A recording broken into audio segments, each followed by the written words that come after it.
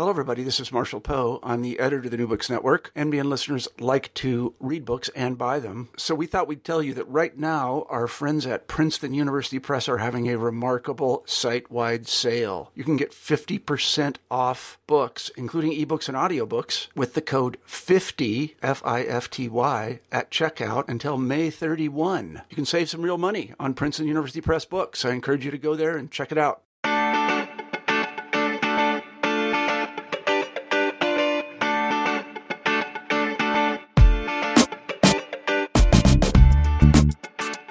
This is New Books in Media and Communication, a podcast channel in the New Books Network. I'm Jeff Pooley from Muhlenberg College, the co-host of the channel alongside my colleague John L. Sullivan.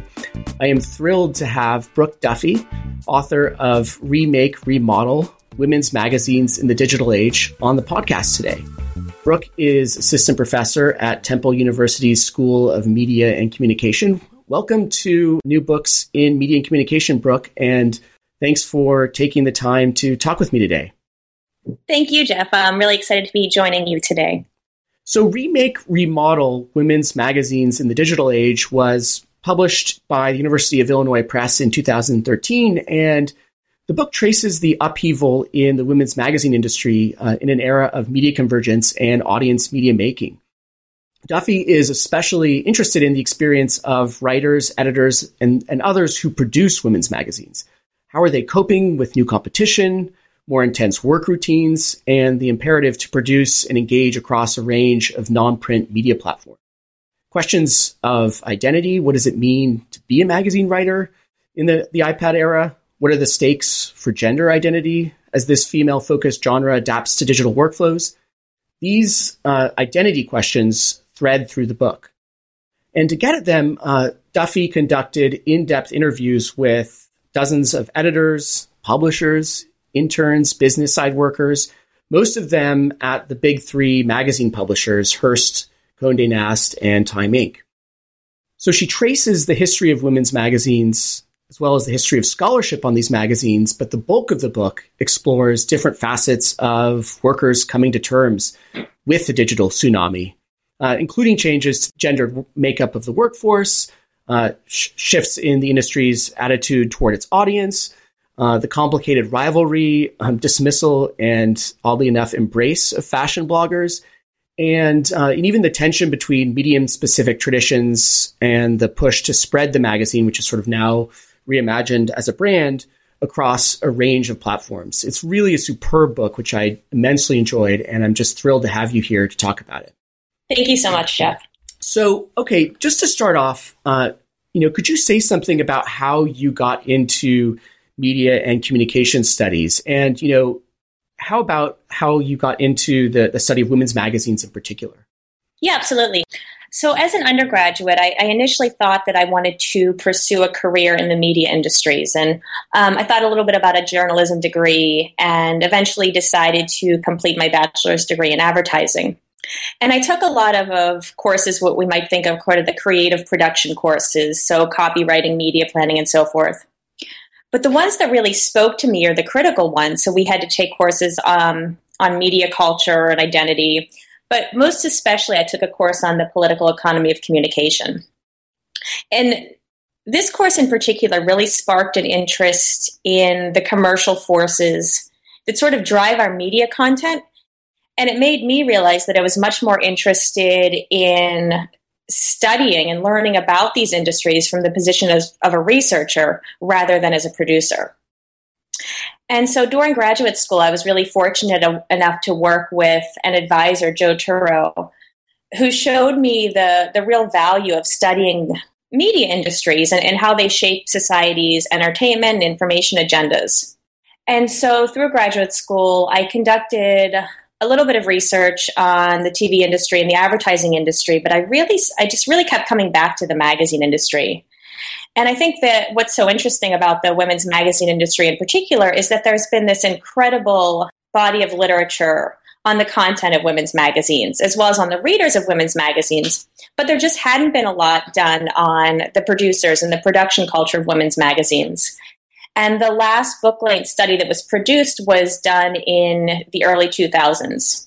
So given that fact that you worked with Joseph Turow and there was this dearth of material on the production side of magazine research, that obviously raised lots of methodological challenges. I mean, there's a reason why there wasn't that much, right? That sure. In part because production side research is very difficult. And it's one of the reasons why it's so rare. And so, I mean, most of your research in the book that you draw on trade press accounts and a bunch of other sources is drawn from these rich interviews with magazine industry insiders. And so, what kinds of challenges did you face in just getting them to talk to you in the first place? And then, beyond that, getting them to talk about something as, anxiety inducing as the digital transition?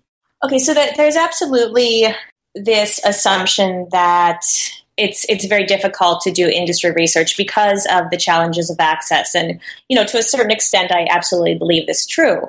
It's much easier to analyze the text or to talk to readers rather than going into the industry and talking to individuals about things that may be protected, whether because of, legal issues or their own need to kind of protect their professional identities. And so I tried a variety of strategies in order to just kind of break into these industries and talk to people. And the first thing I did was trying cold calling. As you can imagine, that got me nowhere. I mean, I realized these are people that are incredibly busy. And so I did a little bit of detective work to find their email addresses and kind of, thought carefully about the approach I could use to send these people a quick email that would attract their attention and get them to kind of open up to me. And so, I just framed the project as really interested in talking to them about how they were adapting to this digital transformation. And so that's kind of the practical aspect of it. Another strategy I used was, rather than working from the bottom up in terms of organizational hierarchies, I thought it was very important to start to talk to some of the top industry leaders, because I felt that these were the people that had really seen these changes from the bottom up. And I was incredibly lucky because, despite their busy schedules, I was able to talk to people like Hearst editorial director Ellen Levine, Joanna Coles, who is now the editor-in-chief of Cosmo, Jane Jameson, who's the publisher of 17. And these people were incredibly generous with their time and insight. And I think one of the reasons is because, they're struggling to try to understand these changes too. So in that sense, they were very willing to share their experiences with me in hopes of coming out of this with kind of a larger understanding of what the industry was going through. That's not to say that there weren't people who were, unwilling to speak with me or kind of had this fear that maybe I would be, sharing some kind of trade secrets. So I think as a researcher, you have to be persistent, and of course you have to do your homework.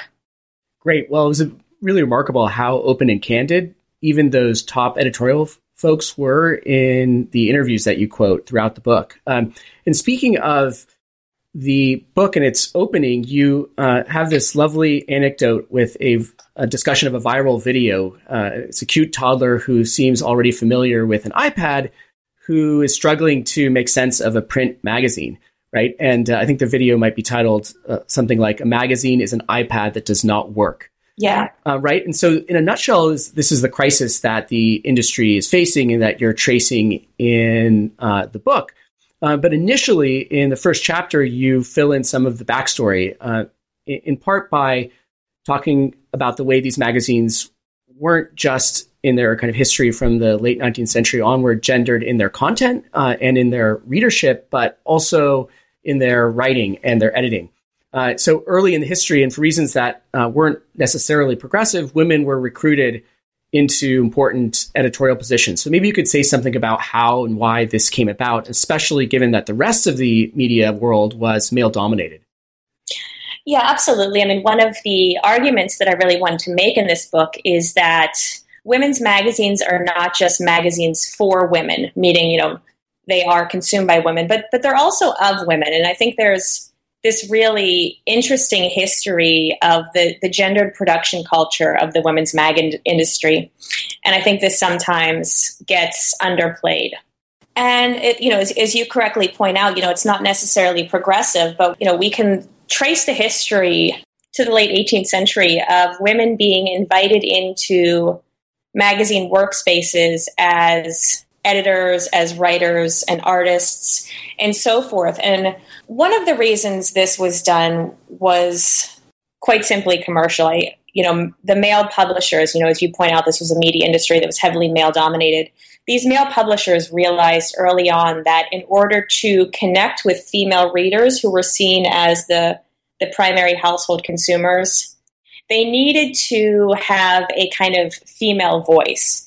They wanted to speak to these consumers, these female consumers, in a way that really connected with them, with their challenges, with their struggles, and so forth. And so initially, a few of them, these male publishers would adopt these female names. So one of the publishers used the name Beulah Kellogg and wrote under that. But I think they realized, that didn't work. And so they began hiring more and more women into the production spaces.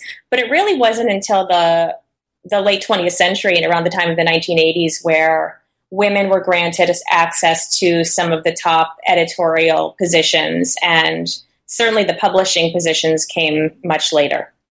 Great. So this actually ends up setting up the third chapter really well. I'm going to skip over the second one because of time constraints, but in that chapter, I'll just say briefly for those listeners who haven't had a chance yet to read the book, that second chapter sets the stage for the industry's current crisis and introduces readers to some of the changes that have taken place in the last couple of decades at these big magazine companies, notably Hearst, Condé Nast, and Time Inc. But let me turn to that rich third chapter of the book, because in some ways it's directly related to the historical story you just told. That chapter, by the way, is just filled with fascinating and revealing quotes from these interviews from across the kind of editorial and business side. But you talk about in that chapter how the magazine workforce is changing in a couple of different ways. I mean, first, you're talking about how the existing editorial staff are basically being asked to be Jacks and Jills of all trades. That is, asked to write for different platforms with never-ending deadlines. They're being asked to rework prose and art for different digital platforms. And so that's one big change that they're coping with, right? But the other big change that you're talking about in this chapter is that each of the major titles and the companies have recruited digital specialists of various kinds that have been brought in. And so, we were talking about how the writers and some of the editors at women's magazines for a long time have traditionally been female. How has the shift to the digital, particularly this kind of second process of new folks coming in from the outside, begun to change the gendered makeup of the magazine workforce, and why does it matter? Yeah, Jeff, as you just pointed out, there's been a great deal of restructuring over the past few years. I mean, certainly not just in the magazine industry, but across what we might think of as the traditional media companies.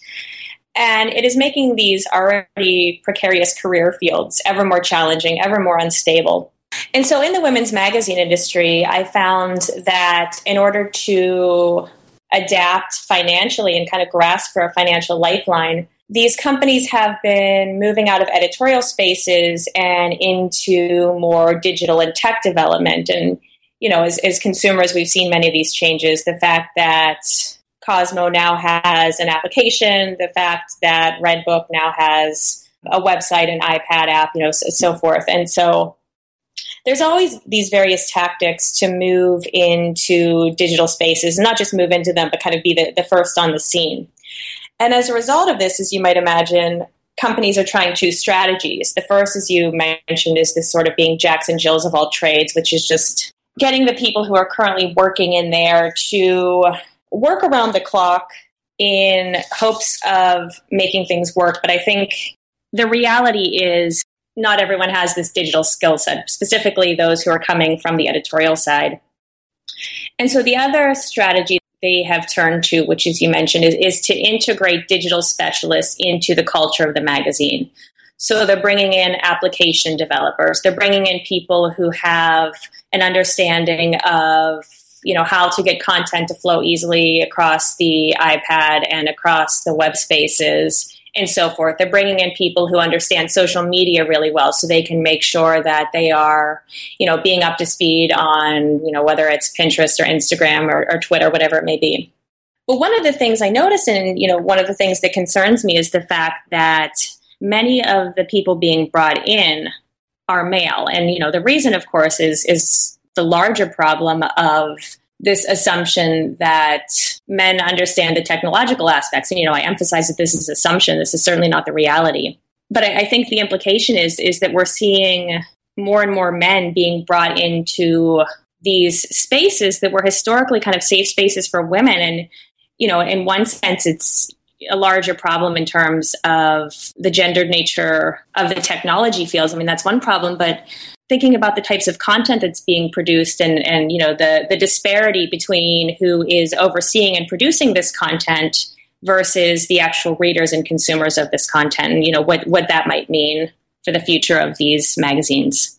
Well, that segues really well into the fourth chapter of the book, and it was one I really loved. It actually tackles an old media research question, media creators' knowledge about or, image that they have of their audiences. And in this chapter, you highlight a paradox that seems to exist among the magazine workers you interviewed, which is that, especially on the creative side, they have access, in theory, to more data about and kind of engagement with the audience than they ever have in the past. Mm-hmm. On the one hand, but they also seem to, in practice, when you interviewed them, treat their audiences, especially their kind of non-print audiences, the perhaps the larger online community, as a kind of mystery, right? So you bring up a bunch of themes in this chapter, but maybe you could talk about this paradox between the magazine workers' kind of access to finely detailed demographic data on the one hand, and kind of a sense of mystery around who their audience is on the other. You mentioned search engine optimization as one site where this paradox plays out, and also content syndication. So anyone who's taken a media studies course knows the story of how the rise of television impacted the magazine industry. And so mass circulation publications like Time and Life and the Saturday Evening Post were supplanted by niche-oriented publications. And over the decades, we've seen the growth of niche publications that are reaching smaller and smaller audience segments. And of course, this is a way not just to reach consumers, but also to advertisers who are interested in targeting these consumers. And so having a very clear sense of who their audience is has been a staple of women's magazines for decades. In talking to them, they all had, a clear sense of who the print audience is, both in terms of their demographics, but also their psychographics and the types of products they liked and so forth. But one of the things that I found really interesting was that the movement to digital content spaces has actually confused them a bit in terms of who their audience is. And, I think we might expect it to be the opposite because we're in this moment of big data, and it's very easy to have a clear sense of who the individuals are that are coming to your content sites. And so despite the fact that it's very easy to know certain types of individual or very granular data, the individuals I spoke with did not seem to have a clear sense of who the audience was for their web properties. And one of the reasons is, as you mentioned, the growth of search engine optimization and content syndication, and now the fact that more people are coming to these sites from social media or other sources.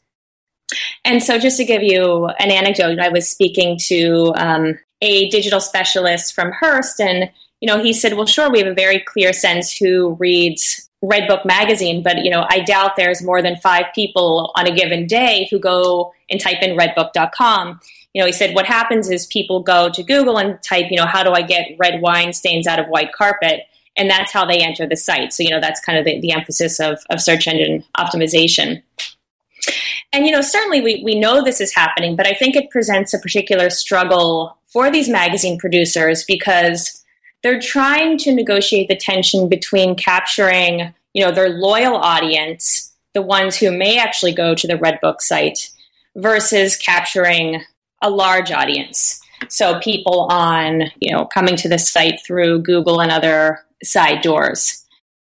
And so in speaking with people throughout the organization, I mean, there were very different senses of who their audiences were. I mean, in some cases we would say, well, okay, well, we think that the website reader is maybe 5 years younger, or maybe the website reader is a little more liberal, or whatever it may be.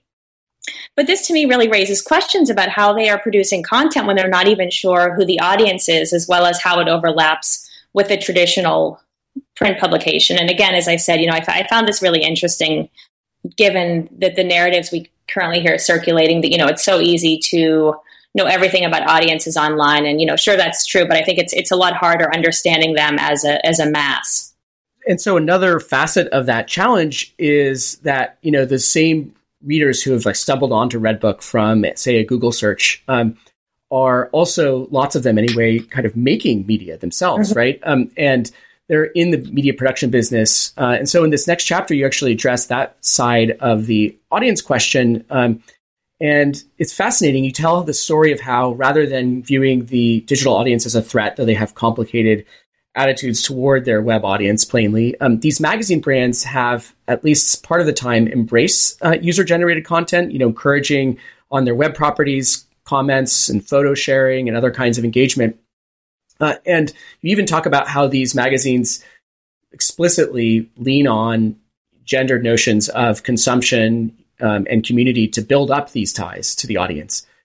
So this is a piece of this fifth chapter. You also, in the second half of the chapter, which was my favorite part of the whole book, you talk about another side of the industry's adaptation to and struggle with the growth of user-generated content, and that is the way in which these magazine makers are dealing with fashion blogging in particular, right? And so can you talk about how magazine workers have had a kind of double-sided response to the rise of fashion blogging? On the one hand, kind of conducting boundary work, but also in other instances, trying to kind of incorporate fashion bloggers.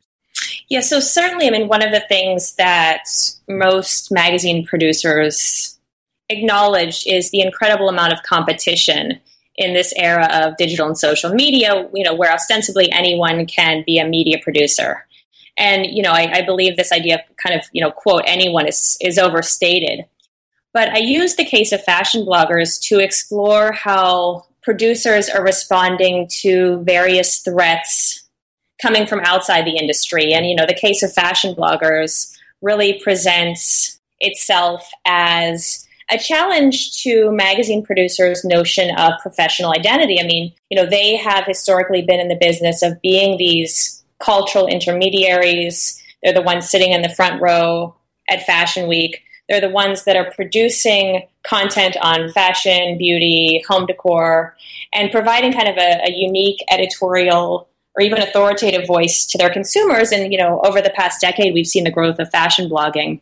And so one of the things I really wanted to understand is how are they adapting to this challenge to their professional identity? And in the case of fashion blogging, I think really gets to, as you pointed out, kind of this two-pronged approach in responding to this, but trying to maintain competitive. And again, as I said, this moment of digital and social media. And so one of the things that I learned that magazine producers are doing is to kind of challenge this narrative that, quote unquote, anybody can do it. Anybody can create content. Anybody can be a fashion blogger. And so they really seem to be kind of shining a spotlight on their own expertise and suggesting, this is not an industry of just fun and frivolity, but it's a space where people are professionally trained, have worked for years, have done hard work and paid their dues to kind of join the ranks. And so, whether this is a reality TV series designed to showcase the energies and work of traditional media producers, or a profile in the media, I think we're really seeing this kind of idea that the boundary around the profession is much firmer than we might think. And so, I think that's one strategy they're doing. But at the same time, I noticed they also have begun to really incorporate various fashion bloggers and social media content creators into their branded spaces. And, this is, from my perspective, a brilliant strategy, because what it does is it brings the fashion bloggers' audiences onto, you know, whether it's glamour.com or cosmo.com or whatever it may be. And it also kind of perpetuates this idea that, you know, we're social media savvy, we love our consumers and so forth. And so over just the past few years, I mean, there's been, you know, almost all major magazine companies have launched some kind of initiative where they have fashion bloggers producing content. They have a fashion blogger contributor network. Just maybe 2 months ago, Teen Vogue launched something called the InstaList initiative. And so they took the girls with the highest Instagram followers and incorporated them right onto the Teen Vogue site. And what I thought was so interesting about this is, you know, there was some coverage of this in the press, and I ended up speaking with one of the executives there. And he said that the girls weren't getting any money for this. I mean, even though, you know, they're actually bringing their social media communities onto the site, they're not getting any money, but instead they're getting paid in what he said is exposure. And I think it really goes to, you know, some of the larger narratives about branding practices in this age of social media. Well, I mean, throughout these chapters, you've been kind of chronicling the struggles that magazine workers, all the way up through the editorial chain, have been facing as they've gone through this digital transition. And, you know, they've adapted in ways like you've described, including, in some cases, embracing Instagram wonders and paying them an exposure. Mm-hmm. But also, you know, by kind of trying to maintain the distinctiveness of the magazine tradition in some way. Like, you know, there's been a kind of tension. And so in this last chapter, you take that tension and make it your focus. You're interested in, you know, the discrepancy between the magazine writers' faith in and maybe kind of loyalty to the magazine standards, including editorial standards and sort of the traditions of the women's magazine in particular, on the one hand, and all of this exuberant rhetoric that they are greeted with and sometimes speak themselves around being platform agnostic, about the way in which all of their content is supposed to flow seamlessly across the magazine, which is now kind of a brand, not a magazine. Yeah. It's various outlets, so whether those are like media online or tablet apps or on the mobile space. And so, right, I mean, you bring up this hilarious index of this tension in the renaming that took place of the Magazine Publishers of America, which is the industry group that represents magazine publishers, and they apparently kind of adopted a new name, which is the acronym MPA, followed by a dash, the Association of Magazine Media. And so, you know, right, can you talk about this gap between, on the one hand, the sort of the rhetoric of cross-platform branding, and then the problems that the workers in the industry are actually facing, especially on the creative side? Sure. I mean, I talk in the book about convergence, both as kind of this buzzword, but also an industrial response to the various economic and technological challenges that producers are facing. And I think there's this tendency, as you point out, for those both outside as well as inside the industry to really embrace this idea of convergence, the idea that magazine content flows easily across platforms. When you use the term platform agnostic, and that came up in interviews, you know, this idea that it doesn't matter what platform it is, content is king. And, you know, there's definitely a lot of enthusiasm surrounding this narrative. And, you know, we can understand why, because it suggests that the industries are very nimble and willing to change and so forth. But one of the things that emerged from my interviews is that producers tended to cling, you know, rather tightly to, you know, what we can think of as medium-specific practices and conventions. And in the book, I recount the story of one individual, and she went from producing content strictly for online, which she said, you know, she really enjoyed. It was creative and had kind of flowery language, and she thought it was kind of a, you know, the beauty of language. She went from that to being asked to produce content for the website. You know, the content on the website, of course, we know is shorter, it's clear, it kind of loses some of the beauty and essence of magazine language. But then she also said to me, she's like, you know, I like producing content that I think the audience wants, not what L'Oreal wants to put a lipstick next to. And I think this really gets to the idea that increasingly, you know, we're seeing this in women's magazines, but also in traditional sites of journalism, the fact that companies need to be much more willing to accept advertising, whether it's, native advertising or affiliate links or sponsored content.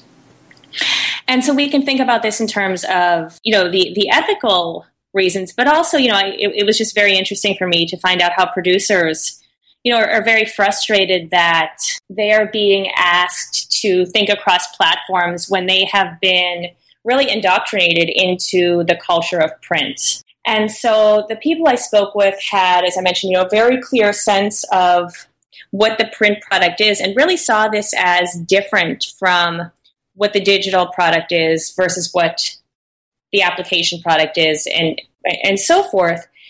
And there really just emerged this tension between sort of these, industry claims, again, of platform agnostic and content is king and convergence, and the realities of the profession where people have been trained in this medium-specific convention and are really struggling to lose sight of that. That comes across so clearly throughout each of the chapters in the book. There's this sense in which the magazine workers that you're studying have been asked in the course of a few years to change their identities overnight, and it's not quite working. They're almost being asked to voluntarily embrace schizophrenia, which must be, if nothing else, anxiety-inducing as the industry continues to go through massive change. So I really encourage those of you who haven't had a chance yet to read Brooke's book to get a copy. There's so much that we didn't get to cover in the short interview. The book really does an amazing job of telling the story of how workers are coping with this, new world of magazines without the magazine. And there's a richness that we couldn't capture that's often in the words of the folks who Brooke interviewed. Is there anything, though, that we didn't get a chance to cover that you think is important? In one sense, it's a very auspicious moment for scholars of media and culture industries. I mean, there's an incredible amount of work that has come out just in the last few years on creative workers and their products, both in traditional and digital media industries. But I think a lot of times there's this tendency to sidestep social positions, overlooking the importance of gender, race, and class, and the ways in which these may be actually exacerbated as we move into a new era of media technologies and economies. And so I think I just want to reinforce the critical importance and the need to foreground these issues, as we're witnessing kind of this rebirth of media production or media industry studies. Great. And speaking of media industry studies and the kind of flourishing of scholarship on those issues, I mean, what about you? Are you working on a project related to this one? Do you have another project in mind in this general area? So, it brings up something we talked about a little bit earlier, which is fashion bloggers, part of this more widespread category of digitally enabled cultural producers. And my latest book project focuses on the experiences and aspirations of female cultural producers, particularly those that are using social media in hopes of pursuing career-related success. So whether by starting an entrepreneurial venture or getting access to a traditional media industry. And I think in one sense, there's this kind of assumption that these women are empowered by the chance to gain access to various career fields, but at the same time, they're promoting goods that remain heavily anchored in gendered cultures of consumerism. And so I've been conducting interviews and doing some participant observation in hopes of kind of teasing out this tension. That sounds like a fascinating project, and best of luck with it. And thank you so much for taking the time to talk about Remake, Remodel. And congratulations again, Brooke, on what was just a superb book. All right. Thank you so much, Jeff. It was quite a pleasure to talk to you this afternoon.